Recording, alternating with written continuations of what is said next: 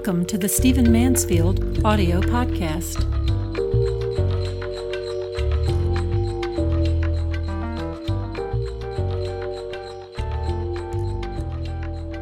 We at Mansfield Group are so excited this week because next week our book, The Mormonizing of America, releases. I'm recording this here on the 20th of June. And next week, that book's going out. It's one we're very excited about. I have been studying and tracking Mormonism for, really a couple of decades. Gosh, that makes me feel old. And I'm fascinated with it. I'm fascinated by what Mormons have achieved. I'm fascinated by their very unusual history. I'm fascinated by the character of people like Joseph Smith and Brigham Young. I'm even fascinated by the Mormons I've known and the lives they live and why they live those lives. And so this book is not so much about the immediate election. It certainly has implications for that, but it's more about just our Mormon moment, how we've reached a critical mass of Mormonism. And believe me, if you are my age down or my age up, if you're anywhere in the adult range, your life will be shaped by the influence of Mormons in American history for the next, I think, at least 50 to 100 years. So it's an absolutely fascinating topic. I wanted to give you a little sneak preview today and read a couple of my favorite sections from this book, The Mormonizing of America. I'll start off with something from the acknowledgments. Won't read all of the acknowledgments, but I had the privilege of going to Brigham Young University. They were very gracious. They asked me to speak and participate in classes, and we just had a really wonderful time together. And yet there were those moments when the differences between us surfaced. And they handled it graciously. I handled it, I think, graciously. But I describe a few of these at the beginning of the book. So let me read a few sections from the acknowledgments, and then I want to read another section further into the book that really gets down to the hard core of what the book is about. So this is from the initial page of the acknowledgments in The Mormonizing of America. I was 5 minutes into Dr. Grant Underwood's class at Brigham Young University when I made my strategic mistake. Grant had graciously invited me to participate in his Mormonism in the American Experience class, and I had eagerly accepted. Once I arrived, he urged me to introduce myself to the students. That's when I nearly fell into the pond. I talked about my life for a while and then explained how my fascination with faith had brought me to them.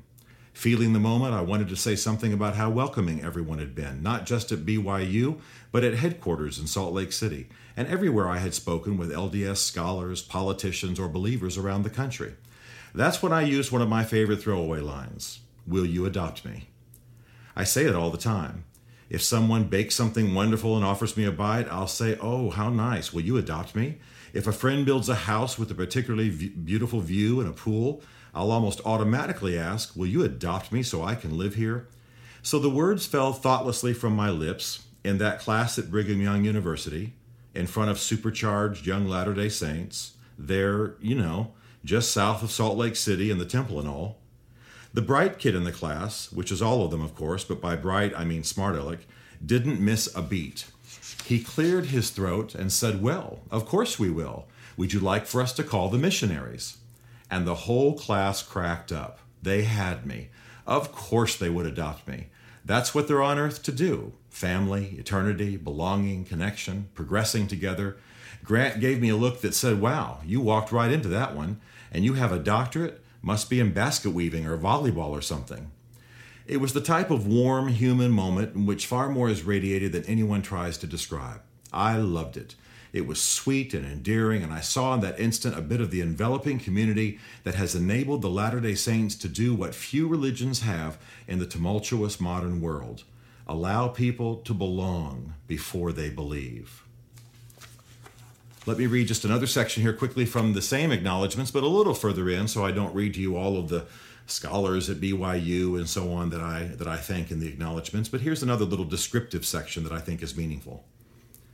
In the category of scholars and thinkers, I must again mention the amazing students at Brigham Young University. When I think back on this project, whatever else happens, I will always recall the eager faces on that campus. They are the LDS's new generation, and I think they have a sense they're bridging from what has been to some new, more fruitful arrangement with non-Mormon culture.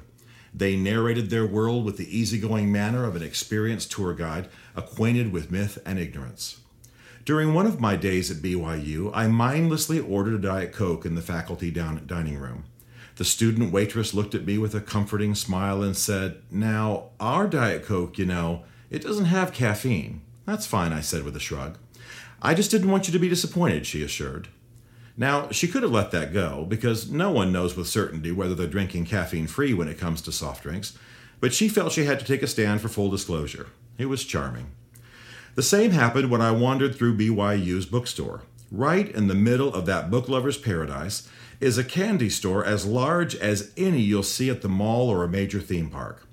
I turned to the student escorting me and said, "My goodness, what's the deal with this? I mean, there were great mountains of bagged candy of the kind you get at the grocery store, but then there were bins of freshly made praline this and walnut that, cream-filled somethings next to cherry-centered something else. I'm sure no other university has anything like it." My student Shadow said, "You've got to understand, we don't snort cocaine, we don't smoke, we don't drink alcohol, we don't even drink caffeine." "Yeah?" I said expectantly. "Well, M&Ms are our drug of choice," he said happily. It was clearly a line he had used before, but he broke into such self-satisfied laughter that I had to join him. And there we stood, a member of the Mormon priesthood and a decidedly non-Mormon guest, laughing about what would have been painful to discuss not too many years ago.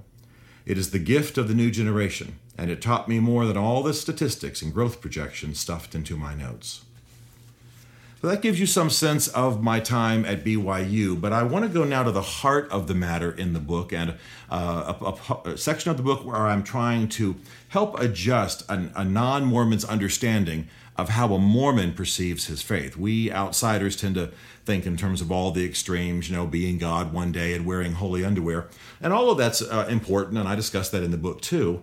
But I want to read a section from page 57 of this first edition, What Matters to a Mormon, and just help explain a little bit about how a Mormon understands Mormonism. For a Latter-day Saint, the heart of Mormonism is the restoration of priesthood authority. It is impossible to overstate this. At the core of everything saintly is the unshakable belief that something lost for centuries was restored through Joseph Smith. It is now present in the modern world. It is present only through the LDS Church. It is what all men will ultimately need. Mormons believe that the pure Christianity of Jesus Christ lasted only a short while after Jesus left this life. The Christian Church quickly became unrighteous and corrupt, and it stayed that way until around 1830. In other words, for centuries, the Christian Church was a perverse shell of what was intended. Then came Joseph Smith. He not only gave the world the Book of Mormon, but he also received, along with a man named Oliver Cowdery, the restoration of the true priesthood of God. Mormons speak of this as a restoration of priesthood authority, which they believe was given in two defining appearances by glorified human beings, an appearance by John the Baptist and an appearance by the apostles Peter, John, and James. In these appearances or visitations, the only real priesthood was restored to Mormons. This means that when someone asks, "Where has the great age of miracles and revelation gone?" the Church of Jesus Christ of Latter-day Saints says, "It's right here, right now, with us." What Mormons believe they have in this priesthood authority is the ability to bring Jesus Christ into people's lives through ordinances. It is the ability to give the gifts of the Holy Spirit, to have revelations, to bless, to dedicate, and even to heal. In other words, it is the supernatural power to do the great works that were done before the Christian church went astray. Now, there are probably no more, frankly, I just use the word insightful, no more critical words in this entire book than these when it comes to shifting paradigms. For those of us who are not Mormons, we think about the oddities, don't we? We think about the history of polygamy. We think about how the Book of Mormon was revealed by the angel Moroni to Joseph Smith, and how he, if you know the story, interpreted the Book of Mormon, translated it by looking at seer stones in the bottom of his hat, and all these unusual stories that are in the book. We think about the holy underwear and the rituals and the oddities and so on. But for a Mormon, what he or she believes Mormonism is at heart is a restoration of a priesthood, a supernaturally empowered priesthood that is very, very much in need on earth. One of my now friends and people I deeply admire, Dr. Catherine Flake, who is a Mormon and also an esteemed professor at Vanderbilt University, said this about Joseph Smith. She said, Joseph Smith was the Henry Ford of Revelation.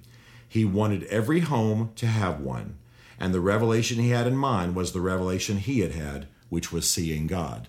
So Joseph Smith was about trying to create a priesthood which had, in a sense, an open heaven above it and could bring God, so to speak, or allow God to be seen by a generation living without God for quite some time.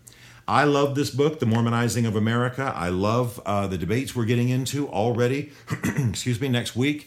I am going, starting this week, I'll be on CBS Good Morning, and I'll be on Piers Morgan's show, and I'll be on Geraldo. That's going to be fun. And I'll be on Hannity and be with my old friend Sean. And that's just the beginning. So it's going to be a great ride.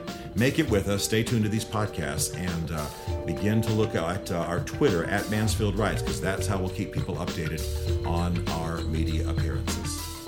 The Mormonizing of America, How the Mormon Religion Became a Dominant Force in Politics, Entertainment, and Pop Culture, should be available at any bookstore near you, also on barnesandnoble.com, amazon.com, and the audiobook is available at oasis.com. And if you want to see other sources and read more about this book, log on to mansfieldgroup.com.